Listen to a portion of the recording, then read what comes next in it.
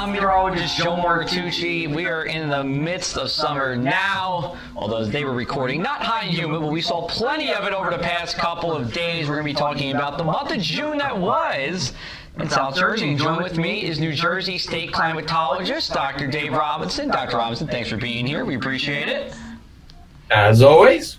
And you just spent a good amount of time down in our neck of the woods last week, down in Cape May, right? Had a very nice week in Cape May. Kept the rain away and the clouds away. So I don't know if you can, I can claim credit for that, or should just be grateful to South Jersey for being so accommodating. Maybe it's a little bit of both. You know, we do like to say that we're a little friendlier down here, so it's all part of the thing that we have going on. But yeah, weather was good for over the 4th of July. I should say all of it, but at least Thursday, Friday, and part of Sunday was good. Saturday was probably our only stormy day, and you said you saw the fireworks, and they did a pretty nice job with it, and a lot of people, right? Oh, it was tremendous. Yep. And I got out of town before any rain fell on Saturday. Oh, okay. So you missed all the inches and inches of rain that came to not so much Cape May County, but Atlantic and Ocean. We had 5.7 inches in Stafford from that Saturday. Hopefully you weren't traveling up the Parkway, though, for that. Nope. I was out there on Friday, so I missed everything Saturday. Gotcha. Okay, so we'll talk about July when we get to August. We do our July recap, but let's go back into June. And June was, in the temperature department, above average. Precipitation, at least at Atlantic City International, above average. Kind of been the trend we've had for the past couple of months. Nothing unusual, but tell us, where did we end up temperature-wise in South Jersey this past month? Yeah, South Jersey, thanks to the month ending on a warm note, ended up with an average temperature of 71.9 degrees. That's a degree above average, exactly a degree above average. Mm-hmm. And that ranks as the 19th warmest June, going back 125 years to 1895. So, another warm month in the books. And we've seen 10 of the last 12 months have had above average temperatures. So, we're on quite a roll with the warmth. Yes, we're on quite a roll. And just for the people who, maybe need a little clarification here, it's only 1 degree above average, but the 19th warmest June. So what does that mean to the full climate record during the month of June in terms of, have we had really, really, really hot Junes, or have we had just a bunch of cold, slightly below average Junes? Like, how does that shake out? Well, actually, that 1 degree is based on an average, compared to an average period of 1981 to 2010. Got it. Whereas the ranking is based on the last 125 years. So if you were to average the whole 125 years, this month would have been about 2 degrees above normal. Because the period before 1980 had cooler Junes. So we're 2 degrees above the period of record mean, but climatologists use a conventional 30-year mean. The most recent 30 years where it's divisible by 10. So pretty soon we're going to be into the 1991 to 2020 means. We have to wait a year or a year and a half for that. But that's the way climatologists look at it. So that's why it seems a little strange. Only a degree above normal, yet ranking as the 19th warmest. Mm-hmm. That's a function of the fact that recent decades have been warmer. And also due to the fact that once you get into the summer, there's not a huge difference between the warmest and coolest of a month compared to the winter, where you get a lot larger range between the coldest month and the warmest month on record. Mm-hmm. But I'll tell you, a couple degrees, you're going to notice it in the summer. It just makes that kind of difference. Your nights stay a little warmer, your days are a little bit hotter, and you can feel it because it just becomes that much more uncomfortable. Yeah, and especially at night, too. I mean, you brought up the nighttime lows. I mean, there's a lot of times that a couple of degrees is making a difference between, windows open or air conditioning. Now, air conditioning is costing you money, of course, or if you don't have air conditioning, from really uncomfortable nights. A lot of waking up during the middle of the night if it's too hot out. Yeah, I mean, not only uncomfortable, but dangerously unhealthy for people who might be ill, young, or on the older side. If they don't have any way of cooling off, they're more susceptible to more serious illness than someone who might be in good shape. They'll make it through the night, uncomfortable though it may be, but at least remain healthy. Now, when it comes to daytime heat, that can affect everyone because oftentimes your healthier people are the ones that get outside in the sun and they exercise or they work out of doors.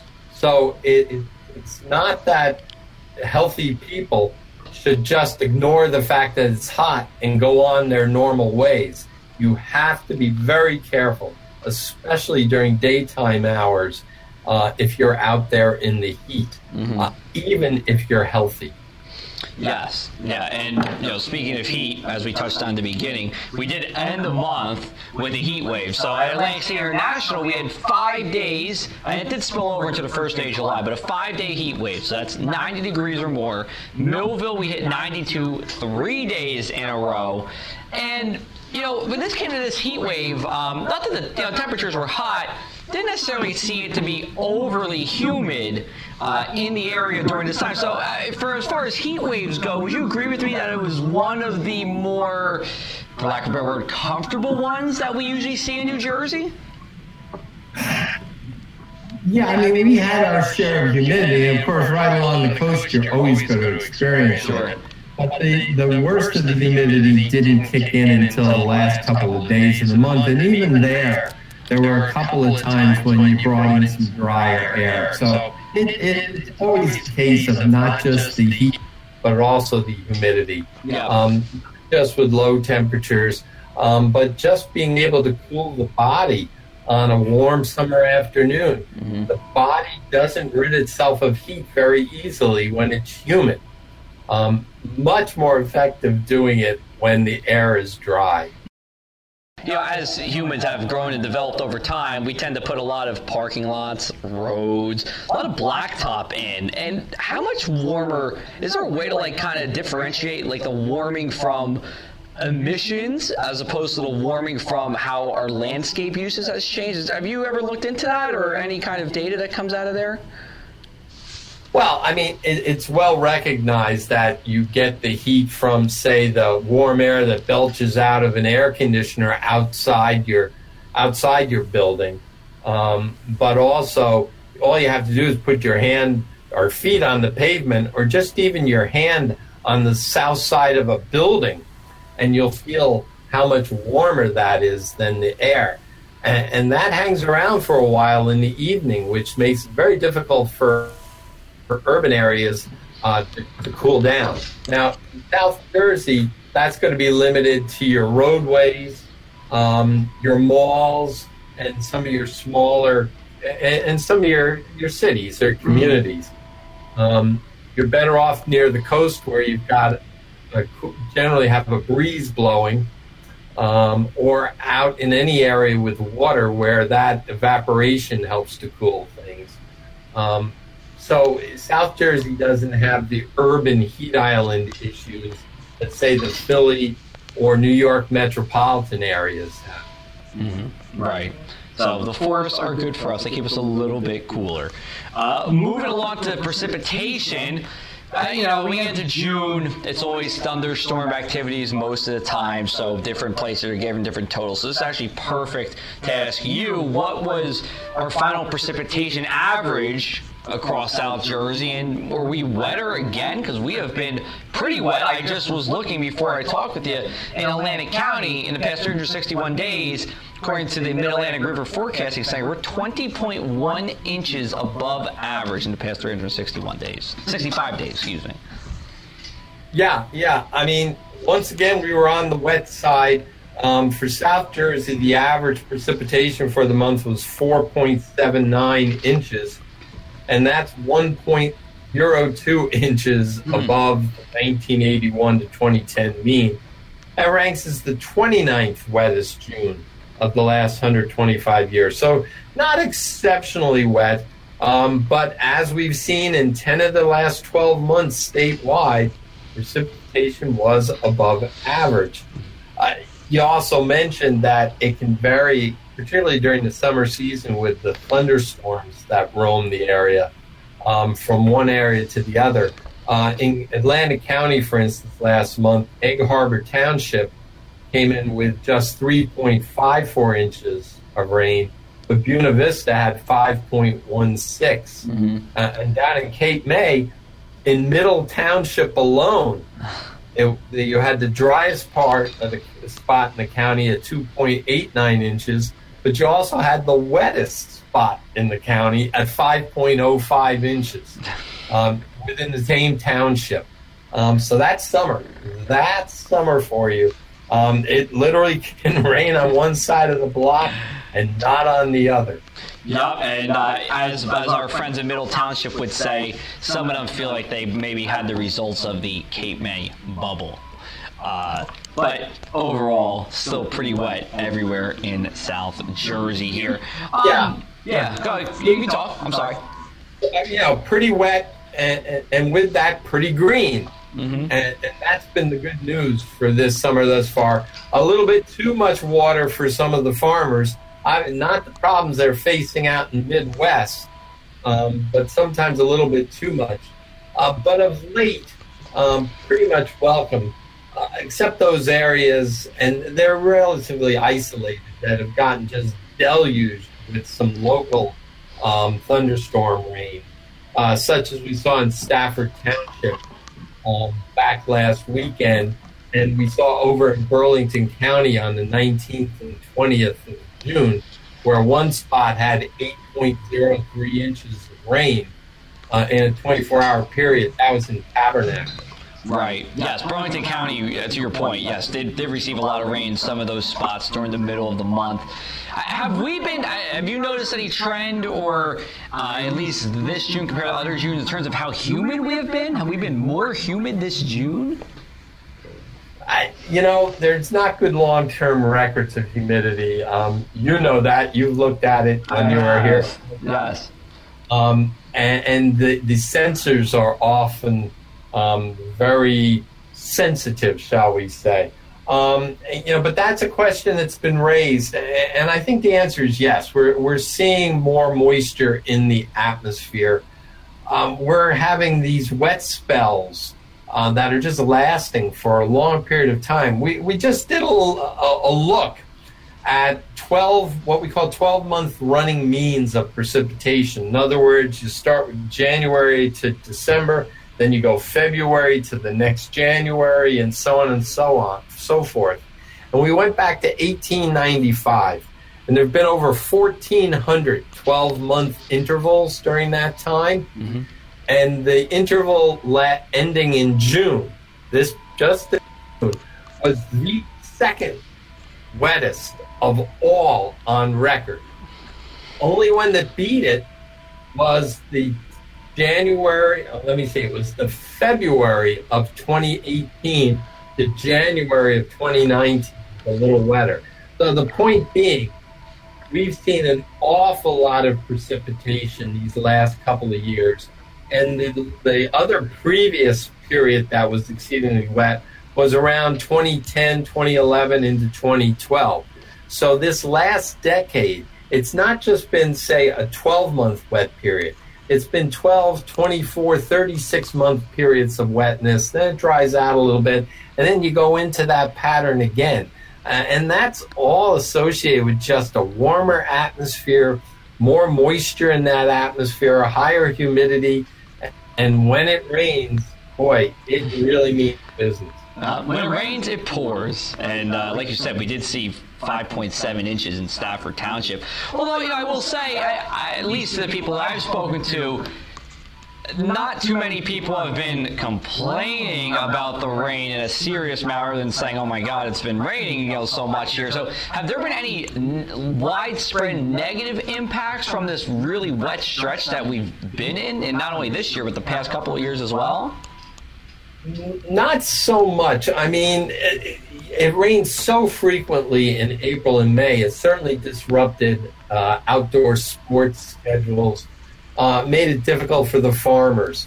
Last growing season, it was difficult for the farmers. Even in the sandy soils of Cape May County, I spoke with a farmer who lost all their pumpkin crop, for instance. Mm-hmm. So it has been a bit of a problem for the agricultural community, and sometimes the frequency of the rain has been a problem for scheduling sporting events. But overall, with the rivers full, the groundwater is in good shape. It's really been a positive in that account for staving off any kind of drought conditions around the state. But just like with everything, there's a positive and a negative to it. Yep. And switching topics a little bit from the rain, we're still going to keep it in the wet atmosphere here, but is the severe weather that we've had during the month of June, and we've had some in May, and we've had some even up to this point in July, but there were 2 tornadoes that were over in South Jersey near Mullica Hill, closer to Philadelphia. That occurred. We have seen already year to date the most number of tornado warnings issued by the National Weather Service in the state of New Jersey. There have been 15 and 128 severe thunderstorm warnings this year or year to date in the state of New Jersey, and again, both are the most year to date. If you could you touch upon what we've seen during the month of June, and can you give us a little more context? And I should say that these numbers, the tornado warnings and severe thunderstorm warnings, they only go back to 1989, so it's not as full as a record as perhaps you may at least recall or have on you. Yeah, I mean, it's been an active season. We know how much rain we've had, and of course that's associated with storms. And localized storms, often thunderstorms at this time of the year. So it's not surprising that in a wet spring into early summer, you're going to have a greater threat of severe weather as opposed to a drought-like situation where the showers just don't appear. When it comes to recognizing tornadoes and looking for trends, whether it's trends in warnings, whether it's actual storms themselves, we just don't have, as you mentioned, a long database in some cases. And it's also, tornadoes are a phenomenon in New Jersey that's pretty rare. So, a long time series doesn't necessarily carry that much meaning. I mean, we've had 4 tornadoes already reported this year. That's above average for a year, but it's 4 versus an average of 2. It sounds impressive to say we've seen twice as many as normal, but it's only 4 versus 2. And those 4 have all been weak, EF zeros or EF ones. The one the past weekend was so small that I don't believe it was picked up by radar. And it was, if it had struck anywhere but a parking lot with a building nearby, it might have gone almost unnoticed. So you have to be real careful when you look at these tornado stats. Now, in terms of seeing more warnings, I don't see a problem with that. I don't see a crying wolf syndrome, if you will, evolving. It's just that the meteorologic community now has the Doppler radar, which allows them to issue warnings before anything is spotted on the ground. It used to be that you had to see a tornado before a warning could be issued.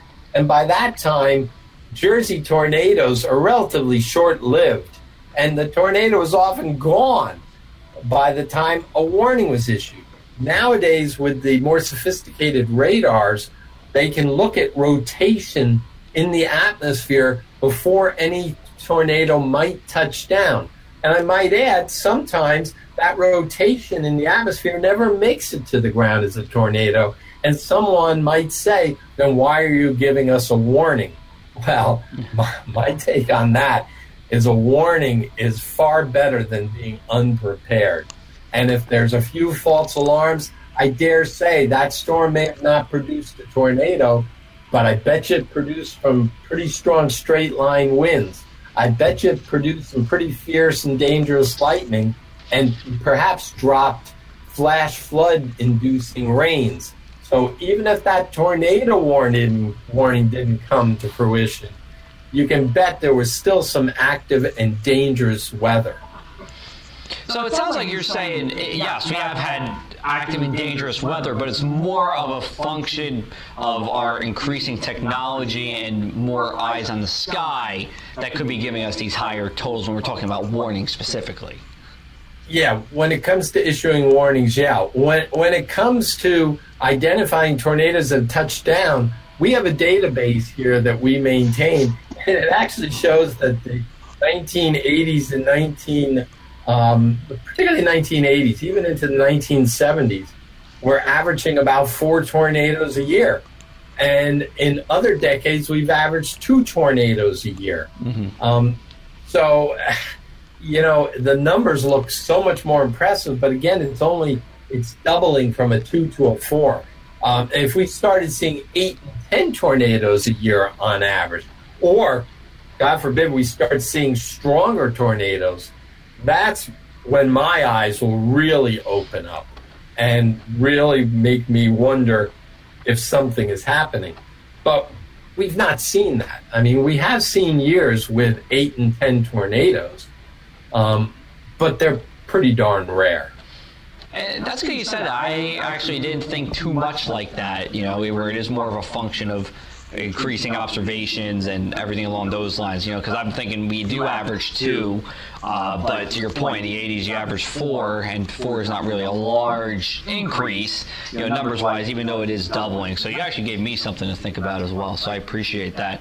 Last thing before we wrap up here is I'm going to throw a shot in the dark. I've talked to a couple of people when I've gone out for a couple of different talks. Shout out to anyone in Avalon who's listening. This actually came up pretty intensively in a talk I had. People were saying that it has been windier these past couple of weeks than they usually remember during the summer. And I actually didn't really have a great answer for them. I know in your weather summaries that you put out, you do talk about the winds in your summary. Did you notice anything unusual during the month of June with winds? That's a real interesting question.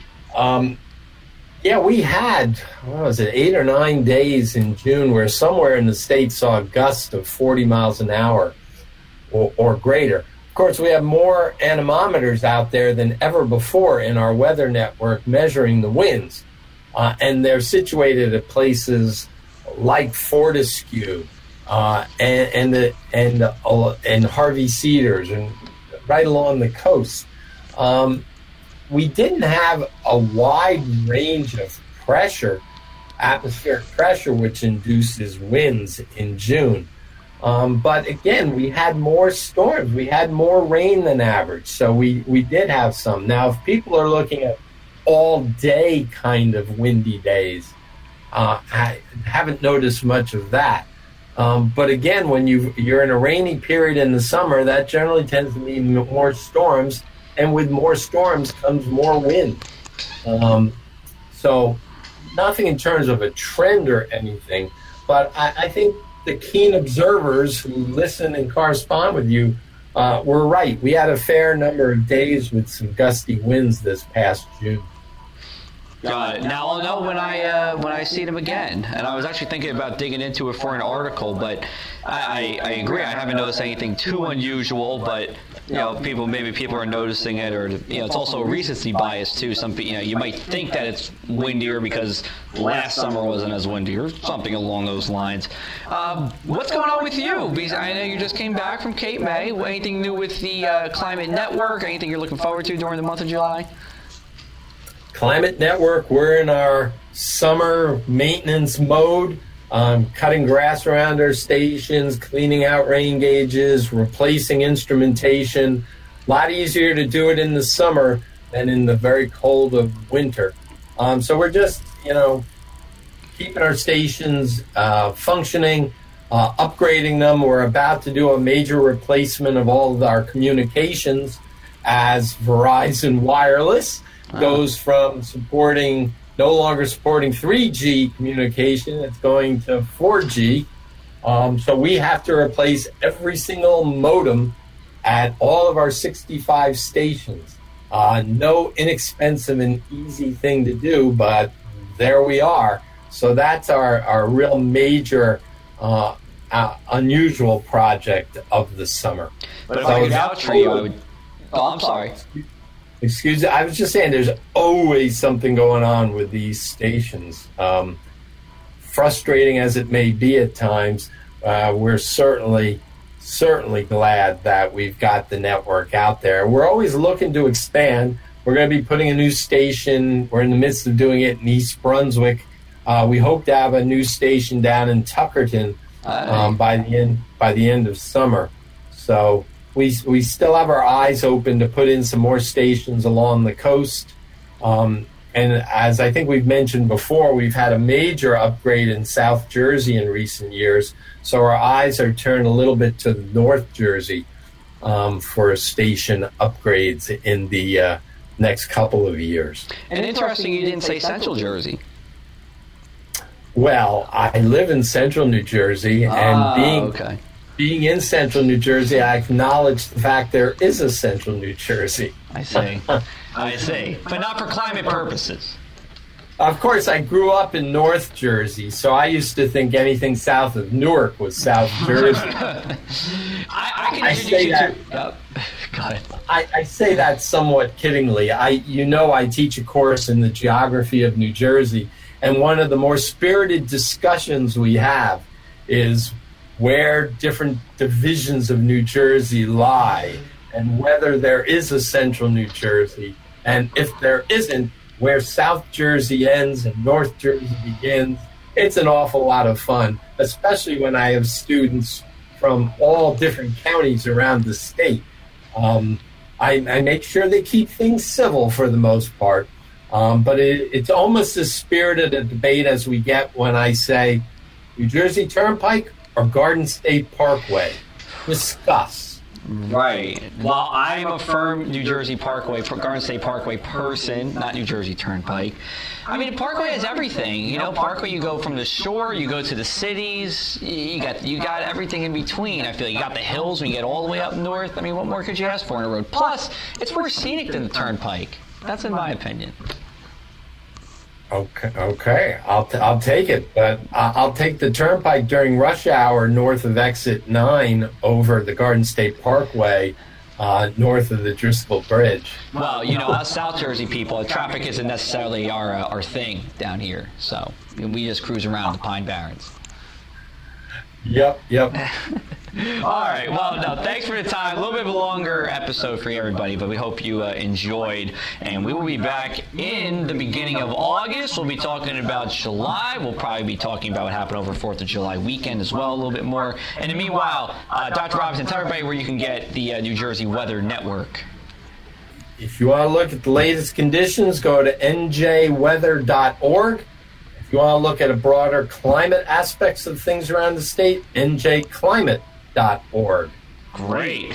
And that's all for now. Again, we'll be back with you in early August with Dr. Robinson. Until then, have a great couple of weeks, everybody. Talk to you soon.